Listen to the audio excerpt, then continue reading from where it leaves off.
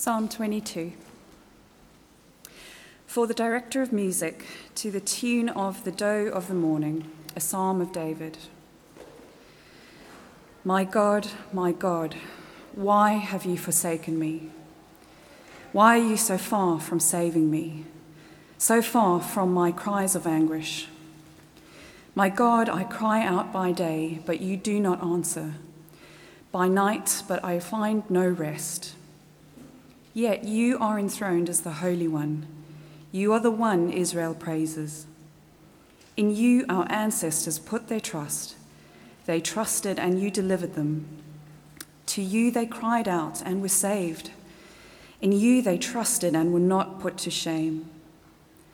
But I am a worm and not a man, scorned by everyone, despised by the people. All who see me mock me. They hurl insults, shaking their heads. He trusts in the Lord, they say. Let the Lord rescue him. Let him deliver him, since he delights in him. Yet you brought me out of the womb. You made me trust in you, even at my mother's breast. From birth I was cast on you. From my mother's womb you have been my God. Do not be far from me, for trouble is near, and there is no one to help. Many bulls surround me. Strong bulls of Bashan encircle me. Roaring lions that tear their prey open their mouths wide against me. I'm poured out like water, and all my bones are out of joint. My heart has turned to wax. It has melted within me. My mouth is dried up like potsherd, and my tongue sticks to the roof of my mouth.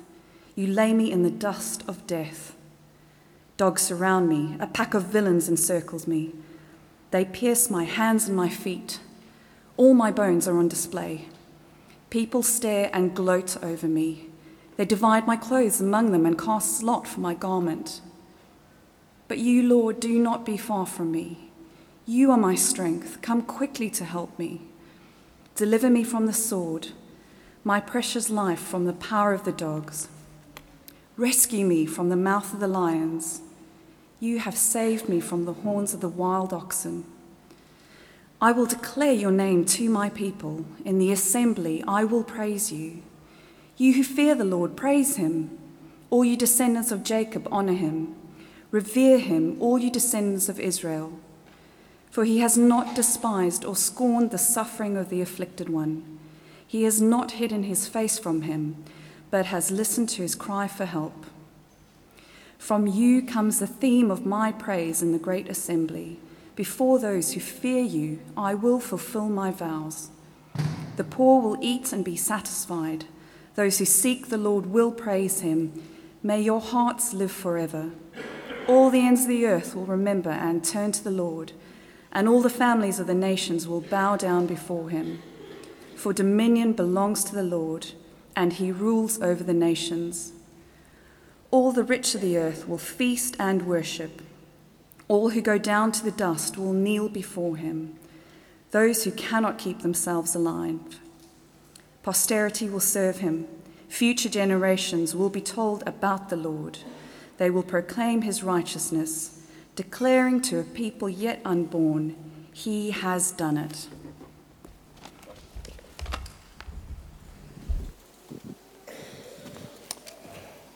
We'll keep Psalm 22 open, and let me pray as we come to God's word together. Let's pray. Our Father in heaven, we thank you so much for the death of our Lord Jesus Christ. And as we come to your word now, please, would you be our teacher?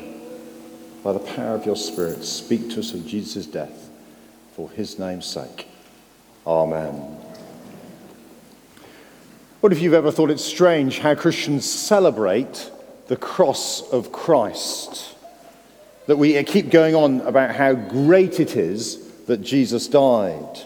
Like we wear crosses around our necks or wear cross earrings. And yet the cross was the most brutal form of execution the Romans could think of. Crucifixion may well have been the most painful way ever devised by a human being of killing someone. Oh, we created a word from it in the English language, excruciating. That is the level of the pain. And yet we think it was a good thing Jesus was crucified. Almost every song we sing talks about Jesus being crucified. The Apostle Paul said, "May I never boast except in the cross of our Lord Jesus Christ." It's a bit strange, isn't it? The death of our founder.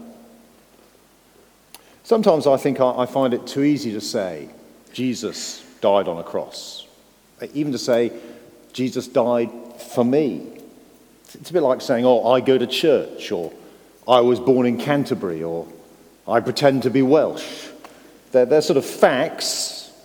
They're just something that maybe happened. But maybe the cross isn't something that moves me as much as it should. Maybe the cross doesn't always help me feel how much God loves me. Maybe the cross isn't something that I see as so wonderful that I just want to go and tell everyone else about it. It's so precious that I can't think of anything better than to share the cross with others.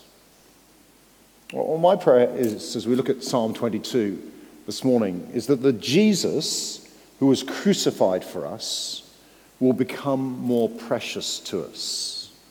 Because although Psalm 22 was written 1,000 years before Jesus was born, and although King David, as he wrote it, is talking about his experience of suffering when he's surrounded by his enemies, actually, as he did so, he wrote a song about the suffering of God's greatest king, Jesus.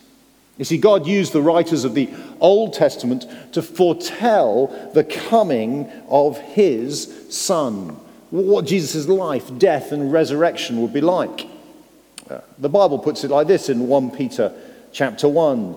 The Spirit of Christ in them, in the Old Testament writers, was pointing when he predicted the sufferings of the Messiah and the glories of the Christ that would follow. So as David writes Psalm 22, God's Spirit through him paints a picture that is taken up in Jesus' death. In fact, Psalm 22 is quoted or hinted at 13 times in the New Testament. 9 of those times, as we've already seen, are in the accounts of Jesus' death in the Gospels.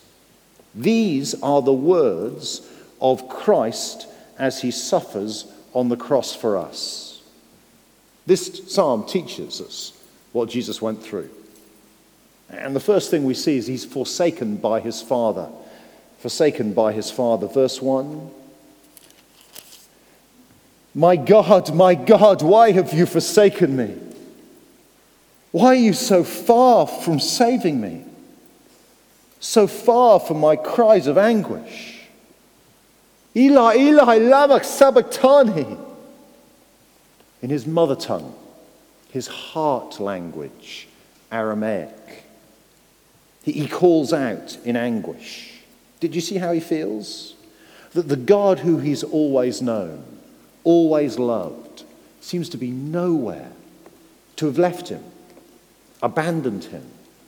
Verse 2, my God, I cry out by day, but you do not answer, but by night, but I find no rest.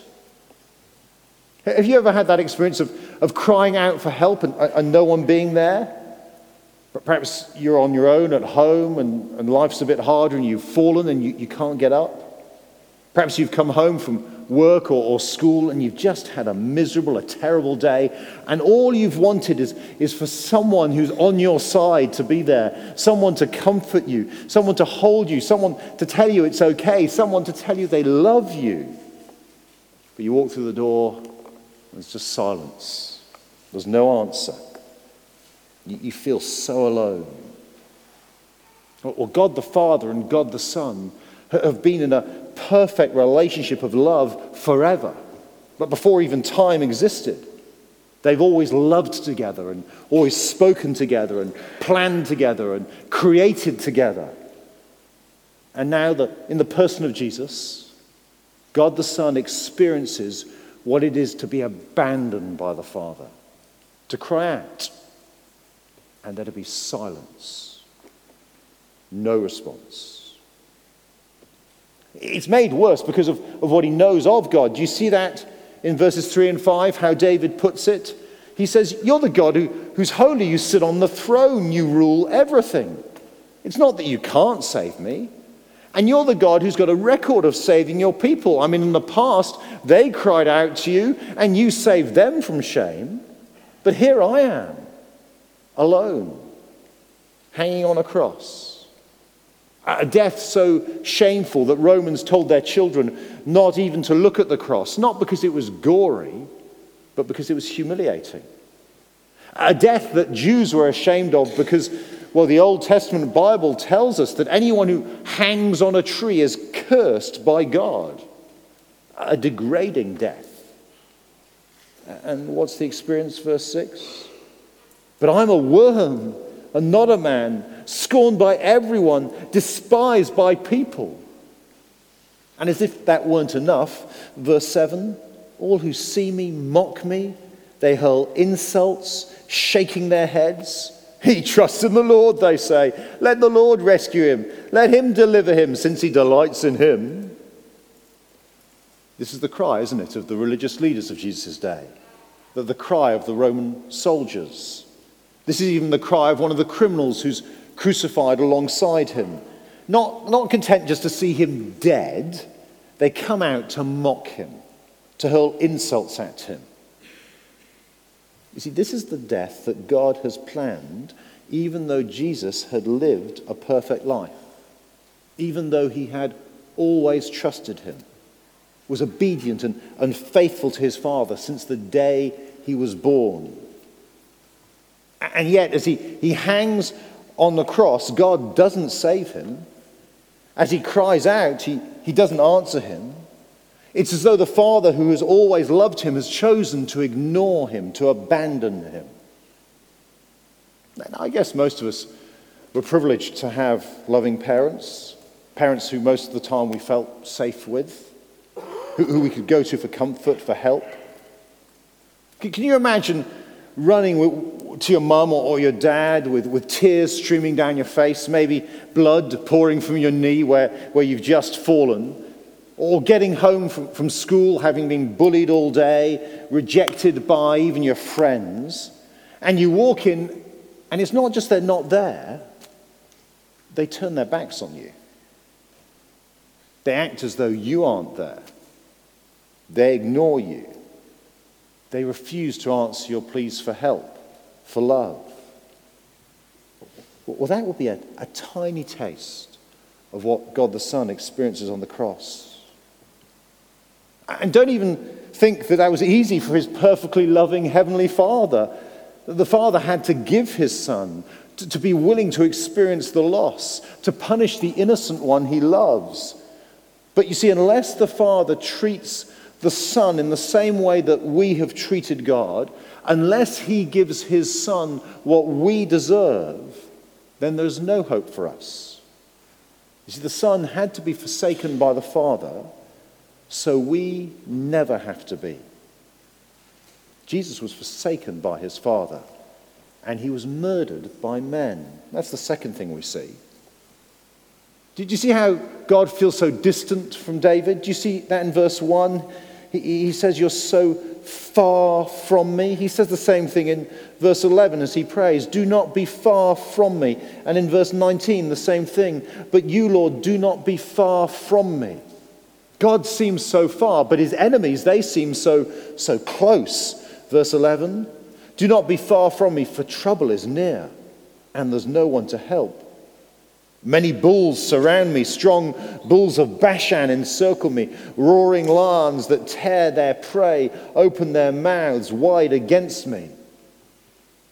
He's not really surrounded by wild animals, but that's the way the people around him are behaving. They want to tear him limb from limb. His brutal death is their greatest desire. The fear, the pain, it's very real.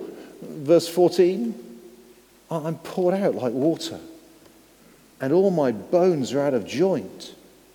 My heart has turned to wax. It has melted within me. His strength is literally evaporating under the intensity of the suffering. When someone was crucified, it was quite normal for their shoulders to dislocate. You see, it's not the loss of blood that killed you in crucifixion. It was the fact that you had to support your weight on your legs and your arms. And after hours and hours, you just can't do it. You end up, your legs buckling and falling onto your arms. But then the pain as your chest is distorted and you begin to be asphyxiated as your lungs get crushed is so great. You have to push yourself up again, but you can't do it. So you collapse again.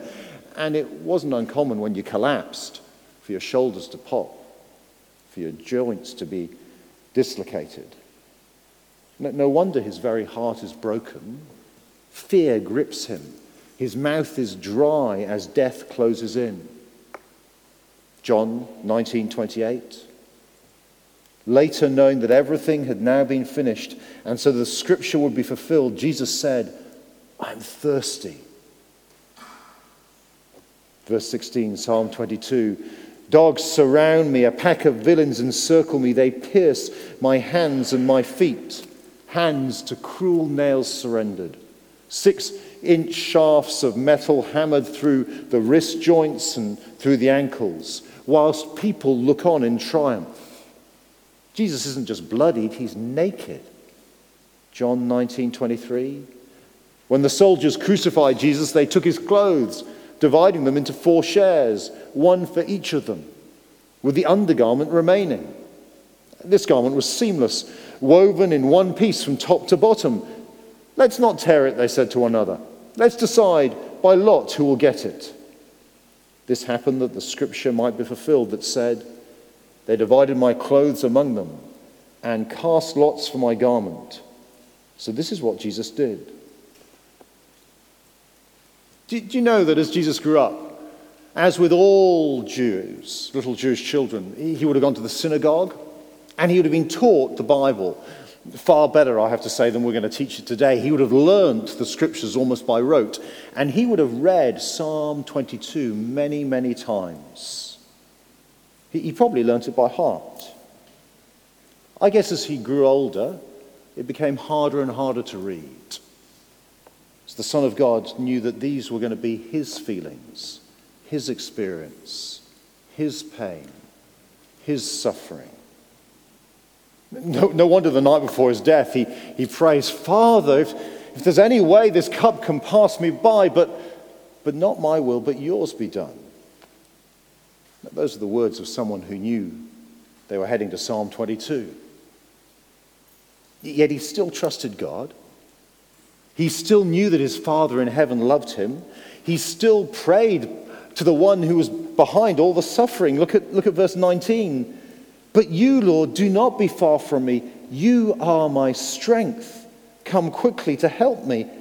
Deliver me from the sword, my precious life from the power of the dogs." You see, here's the difference between King David, who writes this psalm, and King Jesus, who he writes about. David cries out for God to rescue his precious life from his enemies. Jesus chooses to give up his precious life so that he can defeat his enemies, so he can defeat our enemies. Our enemy's sin. The way that we're incapable of loving God or other people as we should. The way that we're so selfish that we ignore the one who made us. Has your heart sung in praise to God on every sunny day you've enjoyed this summer? We even hurt the people around us. And the Bible says the wages of sin is death. And so Jesus lets himself be murdered by men for us. Our enemy Satan, the devil who tempts us to disobey God and then accuses us of not being good enough for God. Go on, do it. You did it? And you think God will love you?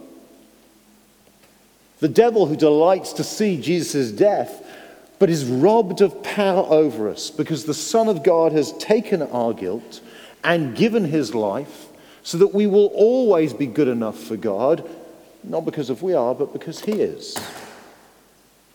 Our sinful lives, so precious to God, that his Son gave his precious sinless life in our place, that we might stand innocent before the God we've rejected.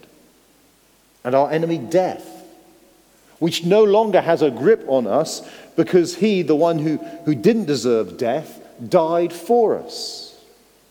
And we know this because of the third thing we see in this psalm, that he is rescued to rule. Look at verse 21 with me. Rescue me from the mouth of the lions. Save me from the horns of the wild oxen. It's probably better to translate the second half of that verse as, from the horns of wild oxen, you have saved me. You have answered me. You see, here's the turning point of the psalm. King David, clearly, as he cries out, now is rescued from death. Well, King Jesus is rescued, not from death, but because of his death. He dies as the innocent king, so God raises him to life. Because the Lord rescues David, he calls for people to praise God. And because God has raised Jesus, his son, from the dead, the Son calls people to praise God. Verse 24, for he's not despised or scorned the afflicted one. He's not hidden his face from him, but he's listened to my cry for help. In the end, innocent King Jesus is not forsaken, he's given life. And the next few verses picture the results for us, his people. Look at verse 26. The poor will eat and be satisfied. Those who seek the Lord will praise him. May your hearts live forever. It's the most fantastic party. And the songs are all on one theme. How great is the God who rescues his people. All people's problems pass away. Poor feast like kings. And it's a party that's open to everyone. Do you see that in verse 27? All the ends of the earth will remember and turn to the Lord, and all the families of the nations will bow down before him. For dominion belongs to the Lord, and he rules over the nations. Everyone who will acknowledge that the Lord is God, everyone who will admit that he rules over their lives and everything else, everyone who sees that they need this king, that the suffering king of Psalm 22. Jesus said the night before he died in John 12, and I, when I'm lifted up from the earth, will draw all people to myself. And he said this to show the kind of death he was going to die. Verse 29, all the rich of the earth will feast and worship. All who go down to the dust will kneel before him, those who cannot keep themselves alive. Do you see, it doesn't matter how rich you are. It's so easy to notice riches, isn't it? In our family, we even know the sound of a Lamborghini going down the road. But in the end, it doesn't matter how rich you are, because we're all heading for one place. Verse 29 tells us we can't keep ourselves alive, we're going to death, turned back to dust. You know, that's actually what the majority of the dust in your house is. It's mostly skin particles that have dropped off you and your family. It's why when your family go away and you're on your own in the house, it's far less dusty. Next time you're dusting, you could call out to one of your loved ones, I'm just wiping bits of you off the shelves, darling. That's what you're doing. You see, you and I are just wearing out. One day, we'll all be buried or burnt. That's where you're heading if Jesus doesn't turn back. You've got a choice. Well, it won't be your choice unless you write one of those living wills. Buried or burnt. Those are your options. That's where you're going. Doesn't matter how much money you've got, buried or burnt. Helps if you want to get buried to have a bit more money, but that's beside the point. No one can keep themselves alive. We are born losers in the game of life. But if we acknowledge we need the death of God's King Jesus, then our future is not facing the terrible anger of the God we've ignored, but rejoicing in a great party with King Jesus, the one who took God's terrible anger for us. Now is that true of you? Have you made that your own? However old or young you are this morning. Because today is a great day to come to the crucified, risen King Jesus. Today is a great day to accept God's love for you. Today is a great day to change your future from the hell that Jesus went through on the cross to the heaven that he offers you. Will you tell Jesus that you need him today? Will you bow before the Lord today and say, you are God and King, and I need you to rescue me through your death? There'll be some people to pray with at the end. You can come and pray. If you're an adult here, you like to do that, to admit that before God. If you're here and your parents are with you, maybe you'd like to talk to your parents about that. Today is a great day to seize what Jesus did on the cross for you. And for us who say all too easily, oh yeah, Jesus died for me.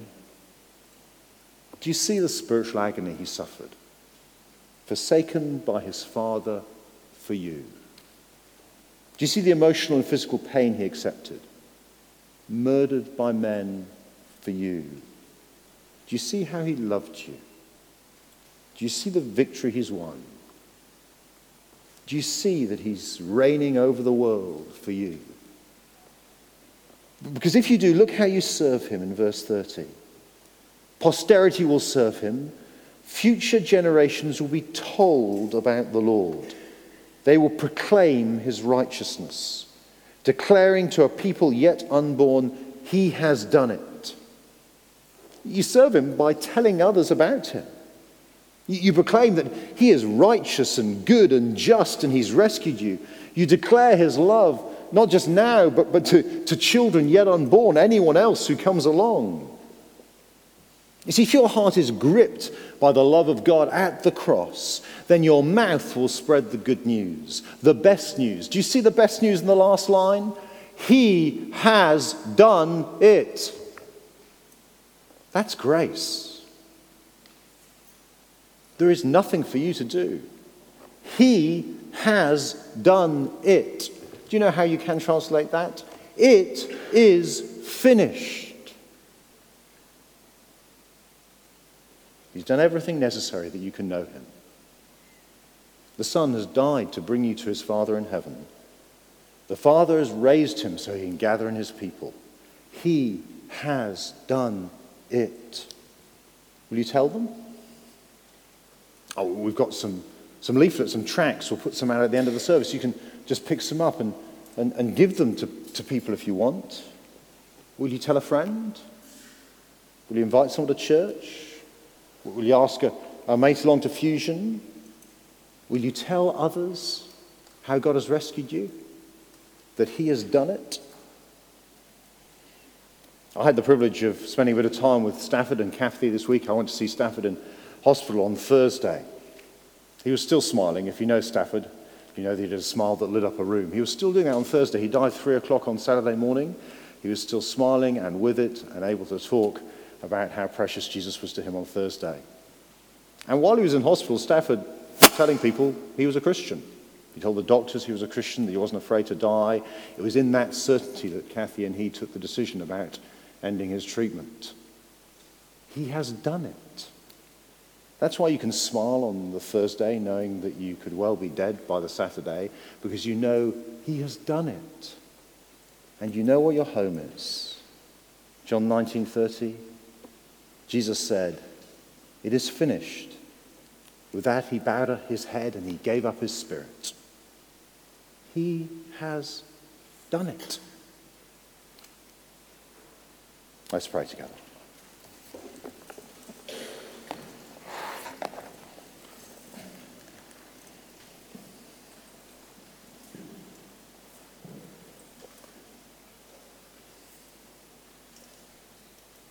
Our Father in heaven, we thank and praise you for our Lord Jesus Christ. And we know we will never fully fathom in this life the extraordinary love you've lavished on us through his death at the cross. But we ask you would continue more abundantly pour that love into our hearts by your Holy Spirit, that knowing that he has done it for us, we might offer that gift to others for the praise of Jesus' name. Amen.